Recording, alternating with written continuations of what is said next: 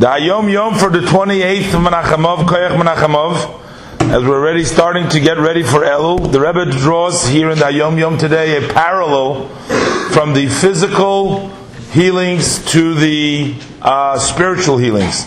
In the healings of the body, in generally we find two ways. Number one is to heal the limb or the power which has been ruined, is sick or is weak. The second approach is to strengthen all the limbs and the powers that are healthy and make them even stronger, so they will then overpower over the limb and the power which is sick, and they will help it heal. The example and the parallel from this in the spiritual and the sicknesses of the soul is the two types of service. One is the service of teshuvah.